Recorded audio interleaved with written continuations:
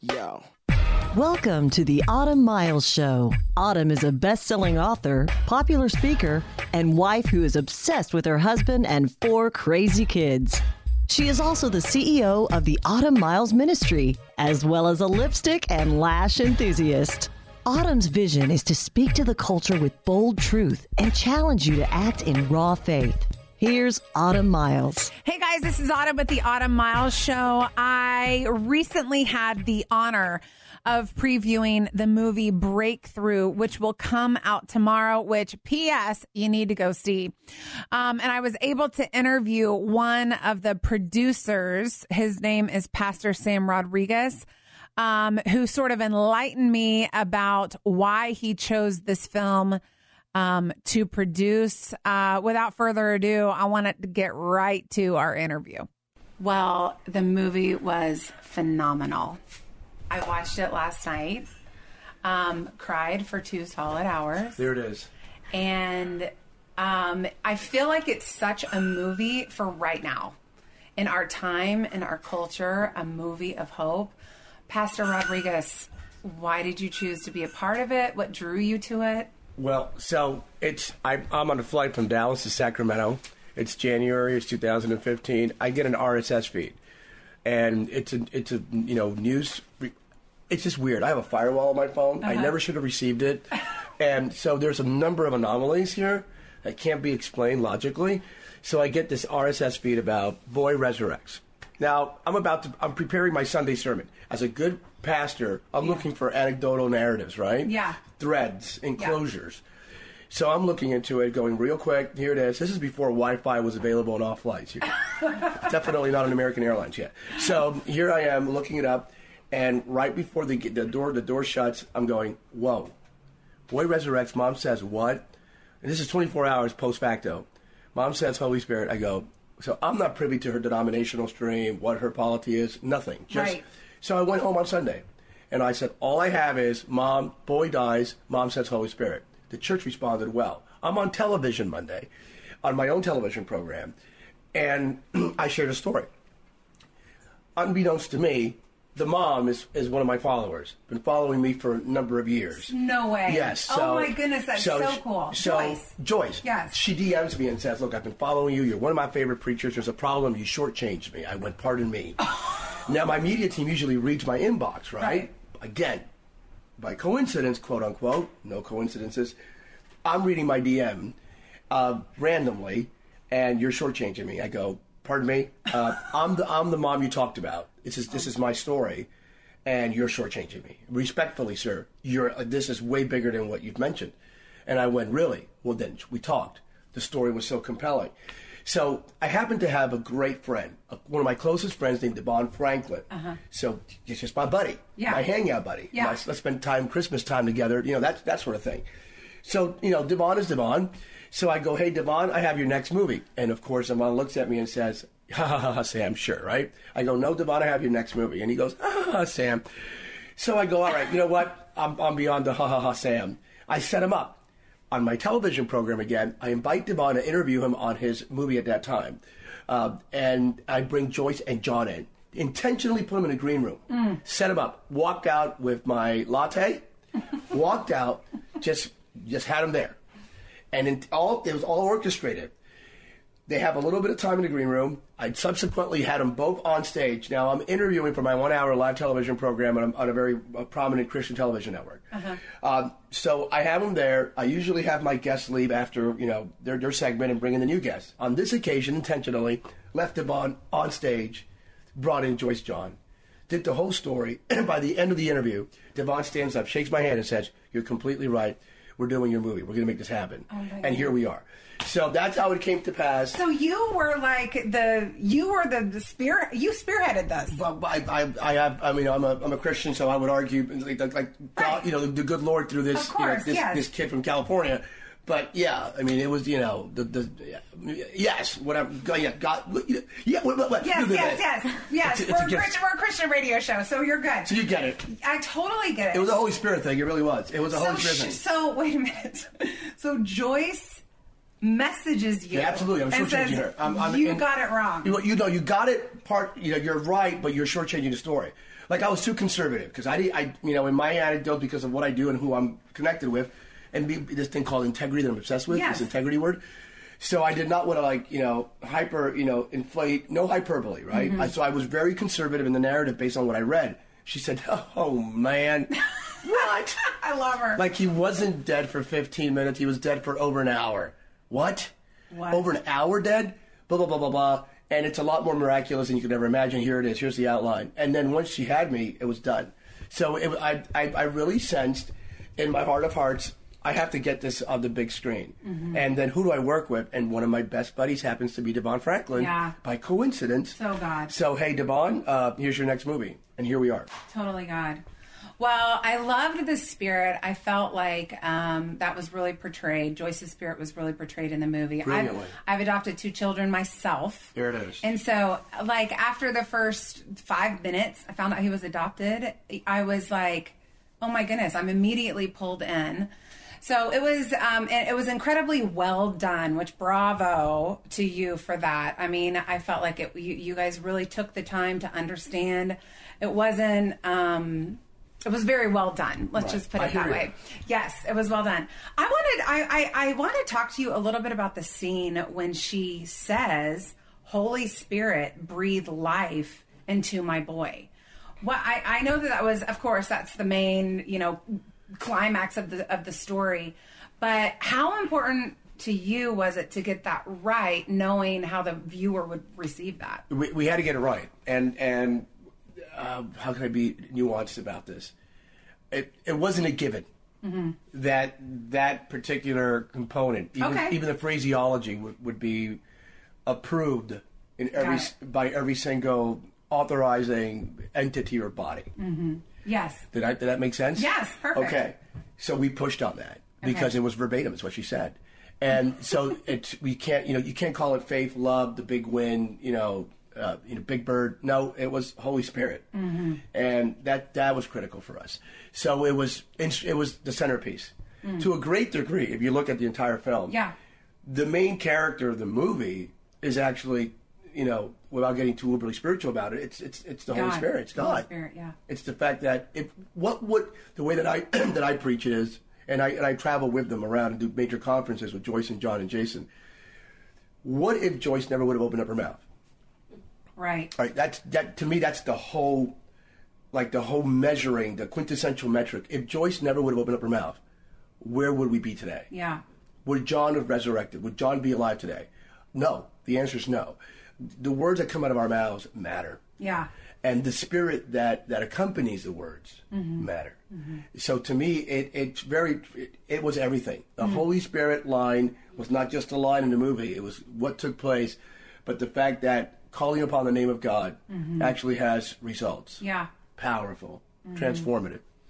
I felt like it was a very spiritual experience. I mean, I've been a Christian for 20 years, passionate about the Lord, living for the Lord ever since. And in that moment, I really felt the Spirit of God in the theater. It was so incredibly powerful. My wife and I, we screened it, the first take. We did a number of takes. So, Devon's home and we screened it home. And the first take, this is the unedited, first take. And my wife and I in our home, and Devon, we just had that moment. And there's a couple of moments in the film where, again, I'm a faith and science guy. Mm-hmm. So, I grew up evangelical, but I was an evangelical agnostic, doubting much of what I saw in the church world until I had a real, genuine encounter with Christ. But we felt God. And it seems weird, but we felt God. Oh, we experienced something amazing, right? Mm-hmm. So movie theaters throughout America, and it's not a sales pitch, once they see this, I have expectations of an encounter with the reality of a living God. It's almost like, Lazarus in the Bible. And I talked to John earlier, and he's like, people have called me Lazarus. I mean, he's a pretty funny guy. Yeah, I love him. But it's almost, we're so drawn to that power. We're so drawn to that strength. And here we have almost a modern day Lazarus, a story that just happened in 2015 when they called on the name of the Lord and the power of the Lord and what that power can do. Talk to me about how we've sort of forgotten about that power in our culture, and how would a listener that will inevitably listen to the show that needs that power, how do we go about praying in the Spirit just like she did? No. Again, and it's beyond like the religious speakies, because many people go to church. America's full of Christians that attend church on Sunday morning. But if we live out the gospel, if we truly go beyond the aesthetics and the optics, and we embrace the reality of a living God who is involved in our daily lives, and really call upon the name of the Lord with authority and power, with an expectation of an outcome, things will happen. Here it is. This is the only medically verifiable resurrection story in modern history. Do your due diligence on that. So this is, every single, medical community component. Yep. It happened, and it's miraculous. It's beyond scientific explanation. So for that to happen, because a woman mentions the power of God in the name of the Lord, that's powerful. We need the power of God. Each and every one of us have the same access. Here's the story.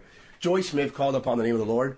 The same Lord that Joyce Smith called upon is the same Lord we can call upon. Yeah. Like right now. In each of our various circumstances. It could be marriage, health, relationships, finances, but more importantly, our spiritual walk, whatever it may be, God shows up. Yeah. And God shows up in the most unusual, even most precarious of circumstances. That's what this movie actually demonstrates. There is power in the name of Jesus. Those that call upon the name of the Lord shall be saved. And there is someone on this planet involved who's willing to bring comfort and transformation and do things that are beyond the power of human understanding, and that's the person of the Holy Spirit. Can't beat that. The moment you encounter, the reality, the authenticity of a real God, but surrender it all. Give him everything. Once you surrender everything, then you can really receive everything he has for you. But it begins with surrenderance, this act of humility of, I am nothing, you are everything, be God. So Pastor, I actually just had a conversation with someone a couple nights ago, and they said to me, I can surrender so many things but this. So many things but this. Yeah, Tell me why I should surrender this. And what if God doesn't do what I want him to do? Speak to that person today that's like, okay, I hear you. I know you want me to surrender, but there's this one thing.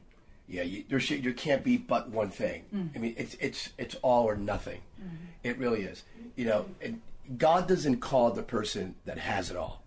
He calls upon those that are willing to surrender it all. That's life.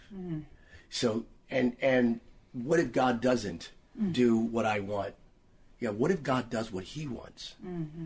Just the will of God, not your will. Yeah. What if God is actually God? And he sees things way beyond our limited bandwidth, way beyond. Let God be God. Once you surrender it all, you have to trust him. Faith is trusting God when life makes no sense. And that's the beauty of faith. I have seen in my life, we've seen in Joyce and John's story, and I know of so many testimonies, verifiable testimonies of people that surrender it all and experience the fullness of God's grace, love, and peace the moment you surrender it all. And you have to go beyond yourself. The number one enemy we have is not like this evil devil out there. There is a devil out there. We can't deny it. There's darkness out there. Every single day we realize that more and more. But the number one enemy we have is the person in the mirror. If you can go beyond yourself, you're your number one enemy. Really. And if you could go beyond yourself and your pride and your ego and your priorities and say, God, be everything and do everything, then you discover really what God has for your life. I love this. Okay, I want to talk to you about pastors for a minute, because Pastor Jason was a very clear presence throughout the whole real life story, and then throughout the movie. And you're a pastor, a very well-accomplished pastor. I have to say we're very intimidated reading your bio and everything that you've done that we didn't even know. By the grace of God. 1 Corinthians 15:10, by the grace of God. It was like, oh my goodness, I feel like he's our Latino Moses sitting in front of us here. Like, what do we say to this guy? By the grace of God. But just pastors, I know there's been such a narrative about celebrity pastors and this and that, and some people are like, talk to me about the way Pastor Jason was portrayed, sort of the perception that Joyce had about him in the beginning, being from California and all that, and then just really what he did to change her mind, and how can that speak to pastors today? Right. Now, the pastoral element in the story is critical. To me, it's critical, and there's a term I would use theologically, it's very prophetic. very redemptive. Yeah. The fact that there's a pastor that comes alongside, and his grace and his humility throughout. And even the moment where he had his moment, where he had his moment of, I don't know, this is really going to have the outcome that we're all committed to here. And so he had his little moment of angst, right? He had his little ebbs and highs and lows and little fluctuation. And at the end of the day, his presence, his commitment, his prayer walk really worked. And imagine Joyce Smith without a pastor, Jason, in that scenario. And speaking into her, speaking truth, biblical truth, spirit-empowered biblical truth for that matter. So the pastoral element is critical. But even the understanding, and beyond the celebrity pastor component, it's not the celebrity pastors. It's that pastor who every day, living a life of integrity, is, he's a grinder, praying, hospital visits, committed to family, committed to restoring homes and marriages, doing his biblical due diligence, making sure he's hearing from heaven to preach the word, not his ideas or concepts, but hearing from the Holy Spirit, moving on the mission of church. That, my friend, I think we need more pastors. Yeah. I think we need more holy, healed, healthy, happy, humble, hungry, honoring pastors. Amen. I was drawn to him because my dad's pastor, my brother's pastor, my husband's pastor. Oh, there it is. We're done. So it's like, okay. I liked his hair, by the way. I thought it was great. They talk about that. But I have such a heart for pastors. Clearly, I'm literally cut from that cloth. But what can you say?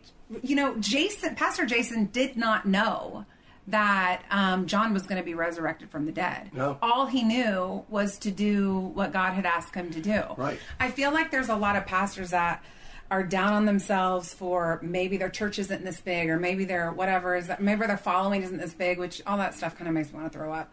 But what would you say to that pastor that is just down on himself today? He's discouraged from a pastor. Speak pastor to my pastors. Yeah. Well, again, just like Jason, you're called to do what God has called you to do. And you're not defined. We have to, this idea of being defined, this hunger for validation, for followers, this whole social media of reality, we're not defined by the likes of many. We're defined by the love of one. So we're not defined by the likes of many, we're defined by the love of one. And that should guide us. Not the number of followers. What's your assignment? There's an anointing on your assignment. Do it. And let God take care of the rest. Should you have expectations of seeing greater things? Yeah, for him, through him, in him. But maybe our metrics are different than his metrics. It's how we measure outcome, right? We're more committed, unfortunately, in this obsession with success when we should be obsessed with faithfulness. Success will follow faithfulness, and not the other way around. So, pastor, let not your heart be troubled.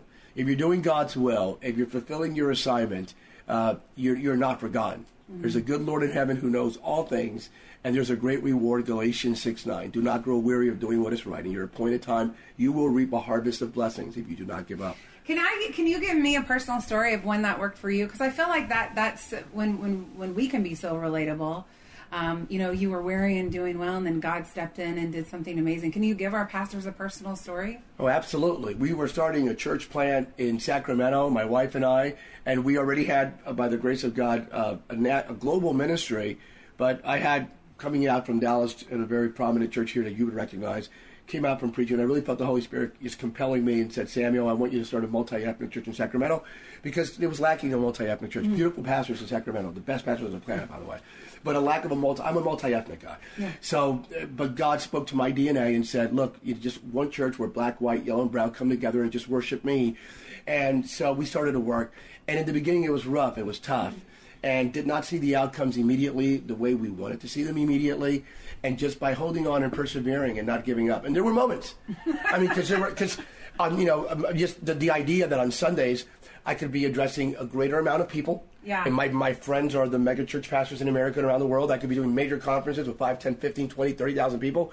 And instead I'm speaking to 150 people in a some like attic in Sacramento, in a place you couldn't even find back then on Google Maps. And it was prior to Google Maps. So it was like so difficult. And I'm going like, what am I doing? Yeah. And God just saying like, press on. Galatians 6:9, press on, press on, press on. So we did, and by the grace of God, it broke. We had a breakthrough. The moment you have that breakthrough, and it comes through fidelity, through faithfulness, not giving up, even when you want to give up. And we all want to give up. And I want to give up, but Romans 8:11 did not permit me to give up. The same Spirit that raised Jesus from the dead lives inside of you. So every time I thought I was done, boom, I resurrected. So here I am, perseverance, resilience. As long as the marker is not your personal success, and it's not about you and your name and your number of followers, but it really is about giving God the glory and changing the world for his name's sake. I fear it's gone the other way. We need to bring it back to exactly what you just said. So this is one of the questions that I was given, but I'm very interested in the scripture or verses that you have familiarized yourself with to sort of summarize the story. That's what they told me. I was interested in what you had to say about that. It would be Romans 8:11. Okay. The same Spirit. Absolutely. The same Spirit that raised Jesus from the dead is inside of us. Again, if Joyce never would have opened up her mouth, she released Romans 8:11. Just a crazy idea that a woman opens up her mouth and the Holy Spirit shows up and does it. The cool thing about this movie, it actually depicts accurately this portion. It wasn't 5 minutes after she opened up her mouth, 4 minutes, 3 minutes, or 2 minutes. The moment she opened up her mouth, the kid's dead for over an hour, approximately 1 hour and 8 minutes. She says, Holy Spirit, bring my son back to life. Beep, beep, beep. That's the crazy part. Like, crazy. What are the chances from a mathematical probability standpoint? It has to be God. That's why everyone signed off. This is a miracle. It has to be God. To me, it's Romans 8:11. The same Spirit lives inside of us. What if we utilize that Spirit not just on super egregious occasions, but if we engage that Spirit on a daily basis? We can bring life to atmospheres. Yeah. We can bring life to my Starbucks barista. Yeah. We can bring life to people around us, to our children, our marriages. Let's speak life. Let's usher in life. Let's release life. I do believe we carry what Joyce carries. Yeah. I felt like in the movie she was surprised. She was like, "Wow, Holy Spirit, it actually breathe works. Life," and she's like, "Wait, what? Wait, it actually works. What? It actually It actually works. It actually works. It's not just theatrics. It's not just a movie. This is an absolute true story. It is. I love it.